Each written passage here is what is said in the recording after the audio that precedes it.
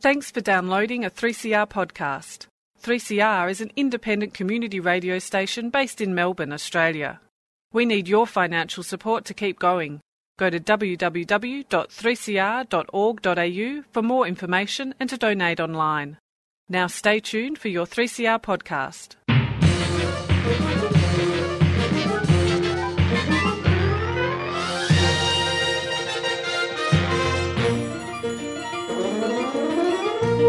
Welcome to another fantastic episode of Lost in Science, your primary source of science on, at least for the next half an hour, I hope. Just stay off the internet so that there's no other science that you're looking at. Claire, what have you got for us today? This week I'm actually going to be speaking to a scientist.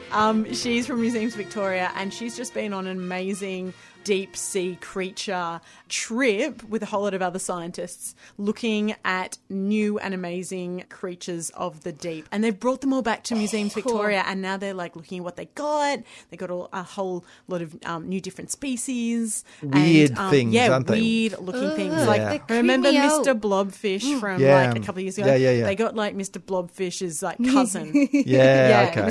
Like cousin it of Mr. Blobfish. So yeah, that's gonna be awesome talking to Melanie McKenzie about that. Awesome. Yeah. Cool. Manisha, what have you got for us today? I'm actually talking about something a little bit serious this week. And actually, before we go on any further, I just wanted to let our listeners know that I will be discussing sensitive subjects, something around mental health. So the subject matter could be triggering, and I just want all of our listeners to be aware of the fact that we will be discussing this towards the end of the show. If the topic isn't something that you want to listen to, the rest of our show will be fine, as you've heard. But I'll start my story with another trigger warning, just so you know that it's coming up. On a related note, if you ever need to reach out or seek help, we here at Lost in Science encourage you to speak to someone you may feel safe with. If you need to speak to a professional, we encourage you to contact Beyond Blue at 1300 22 46 36 or the Lifeline at 13 11 14. Thanks a lot, Manisha. On with the show.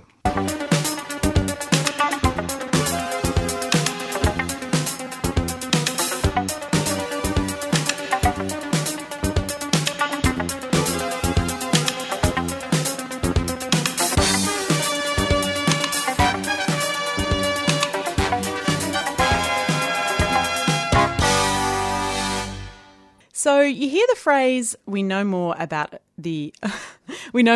observable space than we do about the oceans. And according to the National Oceanic and Atmospheric Administration in the US, this is true, with 95% of our oceans still unexplored. But my guest today is helping change this.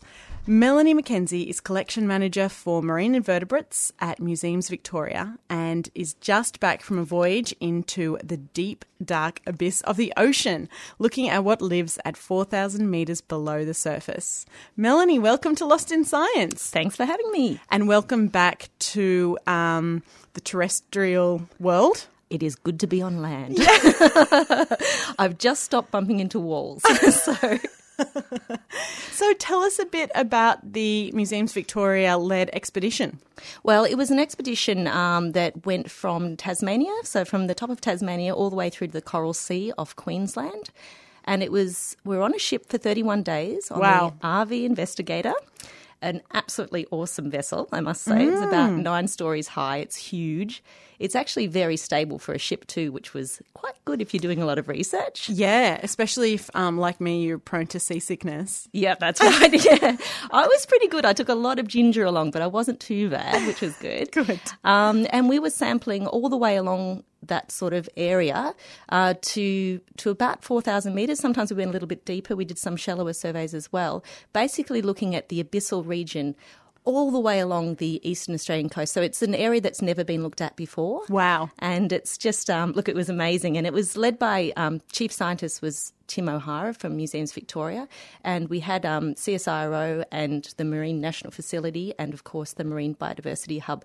Those guys were all on board as well. So many awesome scientists from all around the world. It was just great. Wow. It sounds like a real science party. Yes, it was. But not that kind of party. It was a very dry ship. Don't worry about that. It was a very hard-working party, actually. Yes. A working party. Yes. Exactly. So tell me, You were studying specifically the abyssal plains. I love that word, as I mentioned to you before. So what did you find down there? Well, first of all, we found that the abyssal plains were not so plain. Oh, okay. Right. So I think what we were expecting to see was probably a lot of nice flat areas where we could easily collect like samples of animals and things like that.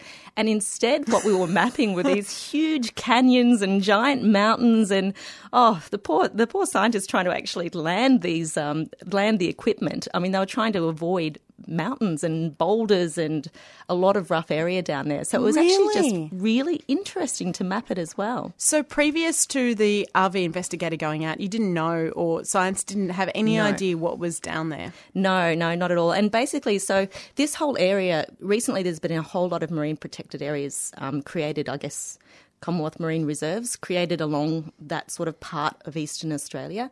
And we don't really know what's there, but as a nation, we're responsible for what's there. So we really need to map it and tell parks what's there so that they can then look after it and help preserve it for everyone else. And yeah, this was basically the first time we'd been down there. So.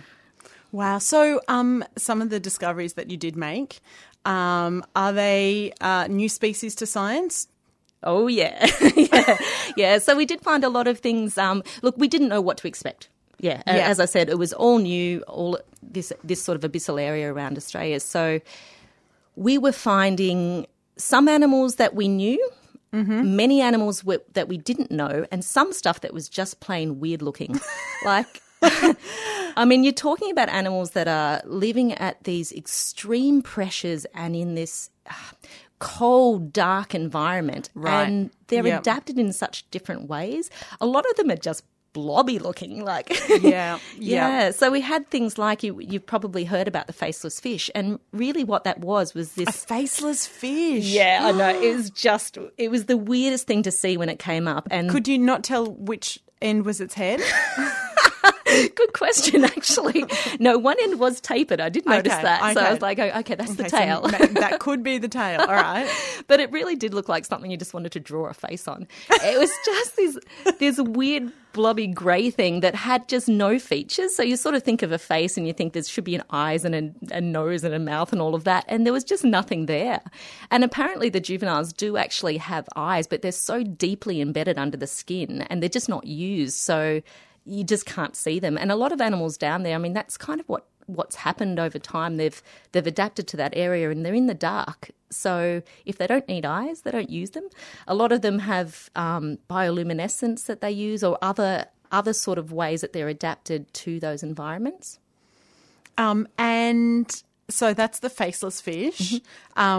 Any other standouts or favourites? Okay, for me, just because I study holothuroids, it was the sea cucumbers. So, yeah.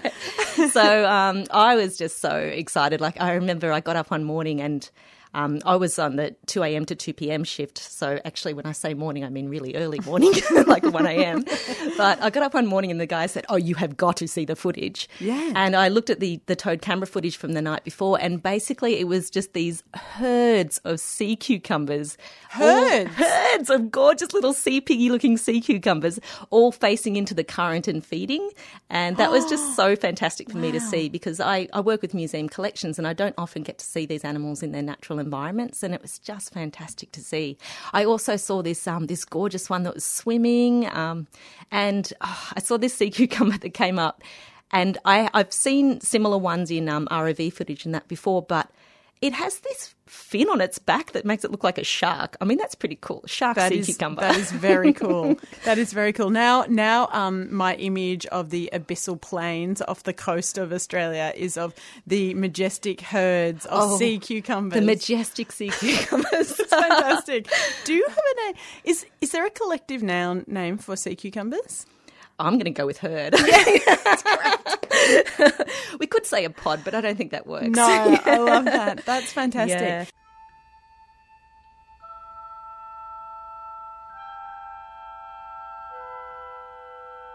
You're listening to Lost in Science, airing across Australia on the Community Radio Network. Today we're talking to Melanie McKenzie from Museum Victoria about exploring the final frontier beneath the ocean.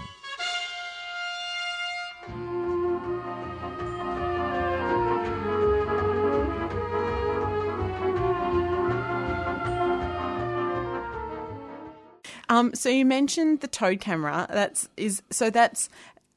something that part of the equipment that you use to get down to 4,000 meters. Can you talk us through how the equipment works? How do the scientists get it down there? What sort of things do you use to collect the samples? Yeah. So we had a lot of different kinds of deployments. So what we would do first would be to swath. Basically, you're pinging sonar off the ocean floor to try and map it first. And once you've mapped what it looks like down there, then you can kind of pick the best area to put your equipment down. And then if it's rocky looking, you probably wouldn't put the camera down because you don't want to smash it or anything like that. Yeah. So you have to sort of pick the equipment based on what the terrain looks like. And then you're putting down scientific sampling nets, so sort of like little mini fishing nets in a way. And you have sleds that catch much smaller animals. They get funneled into these cod ends. Wow. So are they sort of like electronic or sleds that you can direct with a camera, or? Yeah, you can't direct them with the camera so much. You have to, I think sometimes you have to use a bit of trigonometry as well, which I was quite surprised about. That's very cool. Yes, you use that original mapping to know where to put them. And then, you're using, gears and winches and computerized programs, but it does actually take a lot of skill on the part of, the chief scientists and technicians putting them down as well. And we, as the sort of sorting team, I guess, the scientists up on board, will watch cameras if there's cameras down, but otherwise, we'll keep going with our other work until we know that it's up near the top. So once it gets up close to deck, we all sort of get ready, get very prepared. We had the ice machines going. So prepared means ice machines. You're all geared up. Yes, geared up. We had to have, the safety boots, your safety gear, your helmets, your life jackets, all that kind of thing. And we wait out on deck with big buckets or Nelly bins or whatever we think's going to come up, what kind of collecting equipment we need. And there would be members of all sorts of teams there. So you'd have marine invertebrates and vertebrates and sort of... Yeah, so basically the main two teams on board really, other than, of course, all the technicians and that, were the fishos, your ichthyologists, and then we had the marine invertebrate team. They're the two main ones. We were lucky enough to actually get a whale skull and some whale ear bones and a manta ray in there. So we did have some other vertebrates as well, but in general you've got the fish team and the marine invertebrate team, and of course the marine invertebrate team, you've got so many different phyla that you're trying to cover there, so that's the bigger team. So we'd wait and see what came up, and the crew would help to actually retrieve the equipment. And then when it was up on deck and we were cleared to go out and collect it, we'd take it back in buckets or bins or whatever into the lab, put it straight on ice, and then start sorting it into different groups. So you're just sort of starting off with a like with like. So you're putting all the stuff that looks wormy together, all the stuff that looks fishy together, all the stuff that looks sea cucumbery together, and then you're sorting more and more from that. So that's basically, you're just starting as this big... imagine you've got mixed lollies, you're just sorting them out. And then the science comes into it a bit more after that. And you start specifically looking down microscopes and trying to ID these animals a bit more. And one of the things is, because you're bringing them from so far down and they're coming through really cold, they start off at about 1 degree, like they're getting these Antarctic waters down in the Imbiss. And they're coming up through warmer waters. So you really have to try and keep them on ice and then preserve them as quickly as possible as well. Right. So we had to pickle them in ethanol or formalin or whatever we were using as well, or put them in the freezer. So, so it's a busy job, and it's a quick job that takes a long time, if that makes sense. And then afterwards, if we do have downtime, then you're doing a lot more sorting. So for smaller animals, so you've got tiny crustaceans, the things that whales eat, and little worms and things like that, you might be sorting for hours under a microscope to try and get those guys ID'd as well. So, and when you bring something up like the faceless fish, for example, that's got a lot of coverage, do you know that this is going to be big? You don't necessarily know, because different people are into different things as well. I mean, I love my sea cucumbers, but then we had a lot of polychaete people, worm people on board, and oh my goodness, when the whale skull came up, you should have seen them go. They're like, zombie worms, yeah!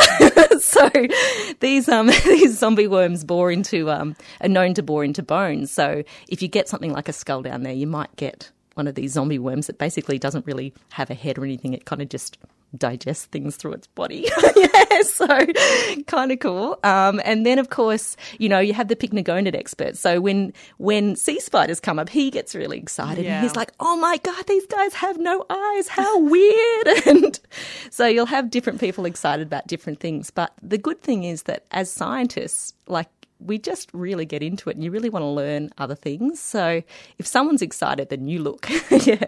Totally. It sounds like it's a great sharing of passion. Oh, yeah. There also seems like there's quite a tendency to get excited over things that don't have eyes or faces. Well, I guess the thing is, that's kind of weird when you say that. But I guess what it is because it's from the abyss. So we're seeing animals that are very different to what we see in the intertidal zone or something because, they don't need the normal things that we need. And often they're quite gelatinous. They don't really have – they've got to maintain that neutral buoyancy really at those great pressures, and they've got to not be crushed. So, of course, they've adapted to that. Often they're just really weird and squishy. There's some odd stuff down there. Yeah. And you get those weird colours too. You get the bright you get a lot of things with no colour whatsoever, and then you'll get something really bright red because, of course, red is black in the deep sea. So... and then you'll get other things with cute little fishing rods on their heads and, bioluminescent things, so glow-in-the-dark stars kind of thing. And, so some odd things. What a weird world. Yep. What a weird world you've been living so close to for the last month. So now that you're back, when will the public get a chance to sort of see some of these amazing creatures? Well, the very good news is that we already have a pop-up. Oh, so fantastic. The faceless fish is actually already on display. It's Right. It's just a pop-up display, so try and get to the museum as soon as you can. It's at Melbourne Museum in Carlton Gardens.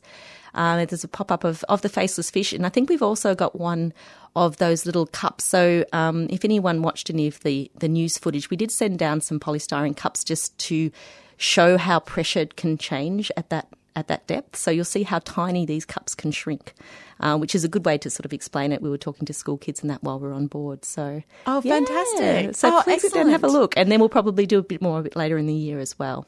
Great. So for our Victorian listeners, head to Melbourne, to the Melbourne Museum to check that out. That's awesome. I will definitely be going along. Well, Mel, thank you so much for coming in today and sharing these previously untold stories of the deep. I can't wait to check out these creatures at the museum soon. Great.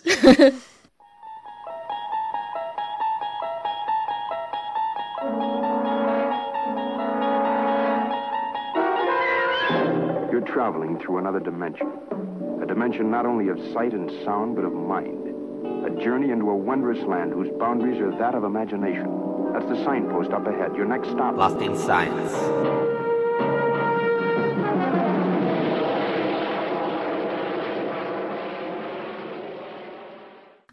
The topic of my story today may not be new to some of our listeners, but I wanted to address it in our show. Today I want to talk about some psychological studies on mental health of farmers. And so before I begin, I just want to warn our listeners again that the content of this segment may be triggering or unsettling for you to hear, and you may not want to continue listening. If you're experiencing tough emotions or you need someone to talk to, please reach out and talk to someone.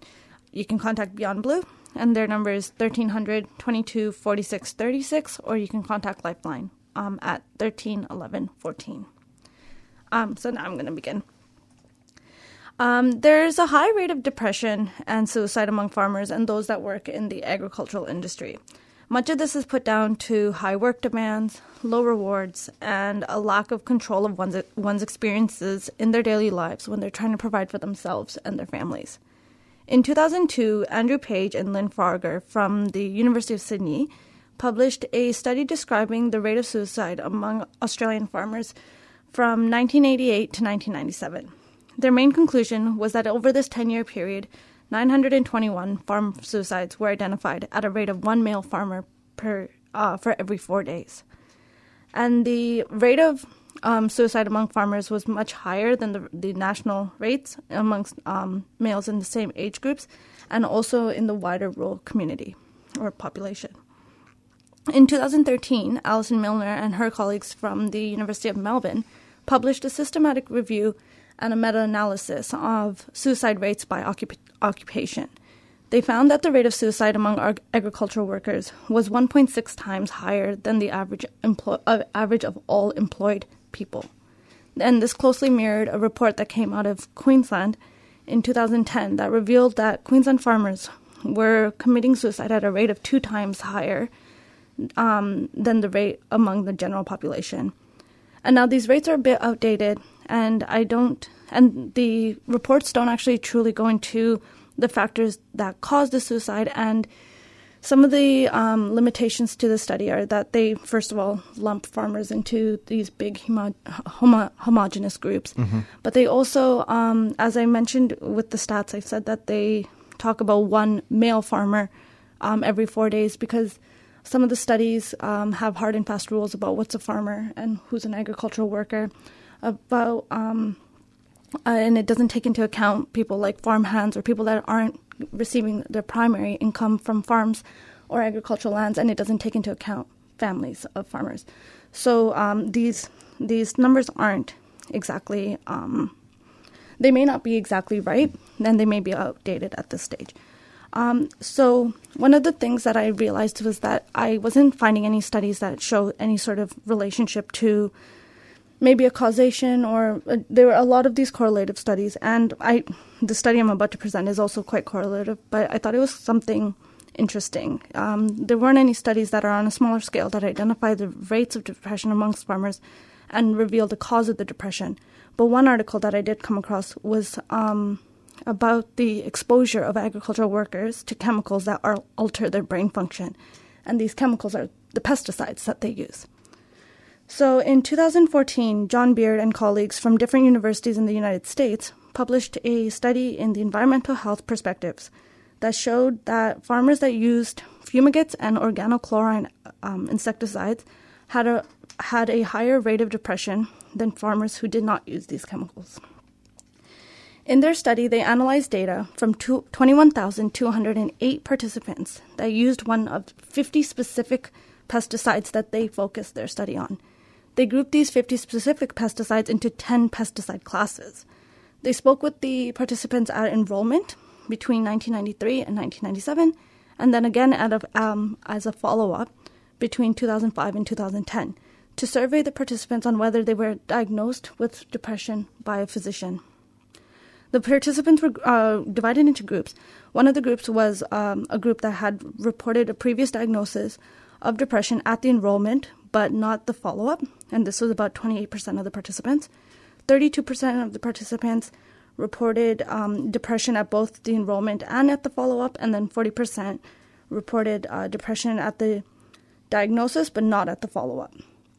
And the authors concluded that from the study, those participants that were using fumigants and organochloride insecticides continuously over the study period had a higher rate of depression than the rest of the participants. They also found that farmers with the highest number of lifetime exposure days to pesticides were 50% more likely to later have a depression diagnosis.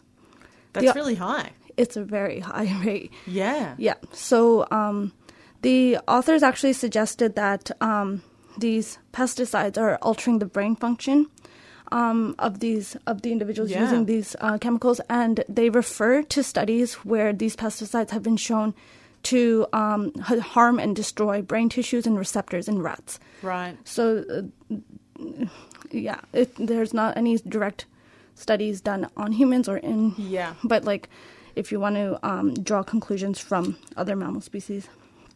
So, on top of the stress of the job, as I mentioned, the farmers are often exposed to really poor working conditions or the lack of control and high work demands. There may be this occupational hazard of using these pesticides. I think that a lot of these studies, for me at least, the results seem a bit preliminary, and so it seems foundational. It seems like the starting point of where these studies could be going. But I'm sure that there are more studies being done, probably even at this very moment.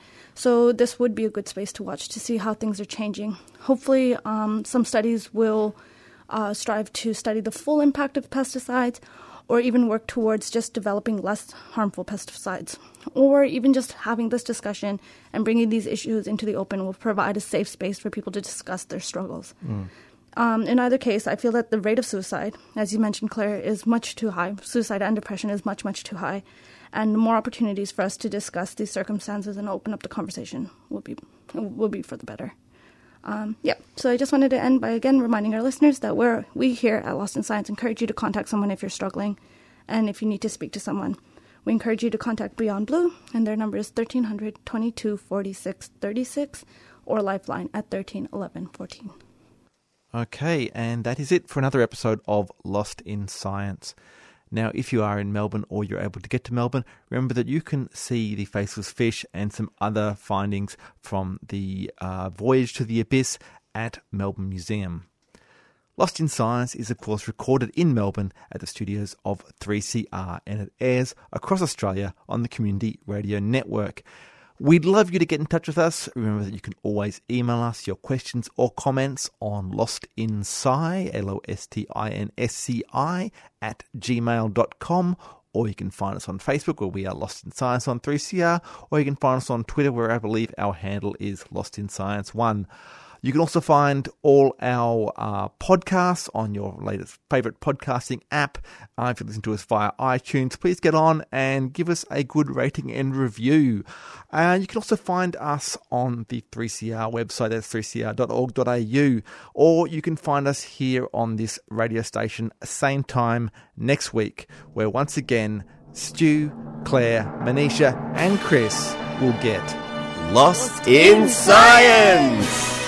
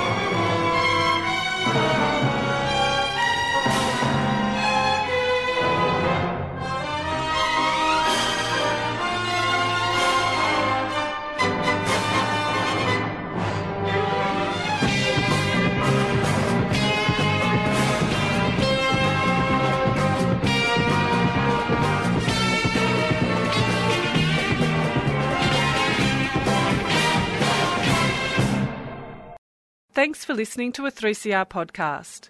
3CR is an independent community radio station based in Melbourne, Australia. We need your financial support to keep going.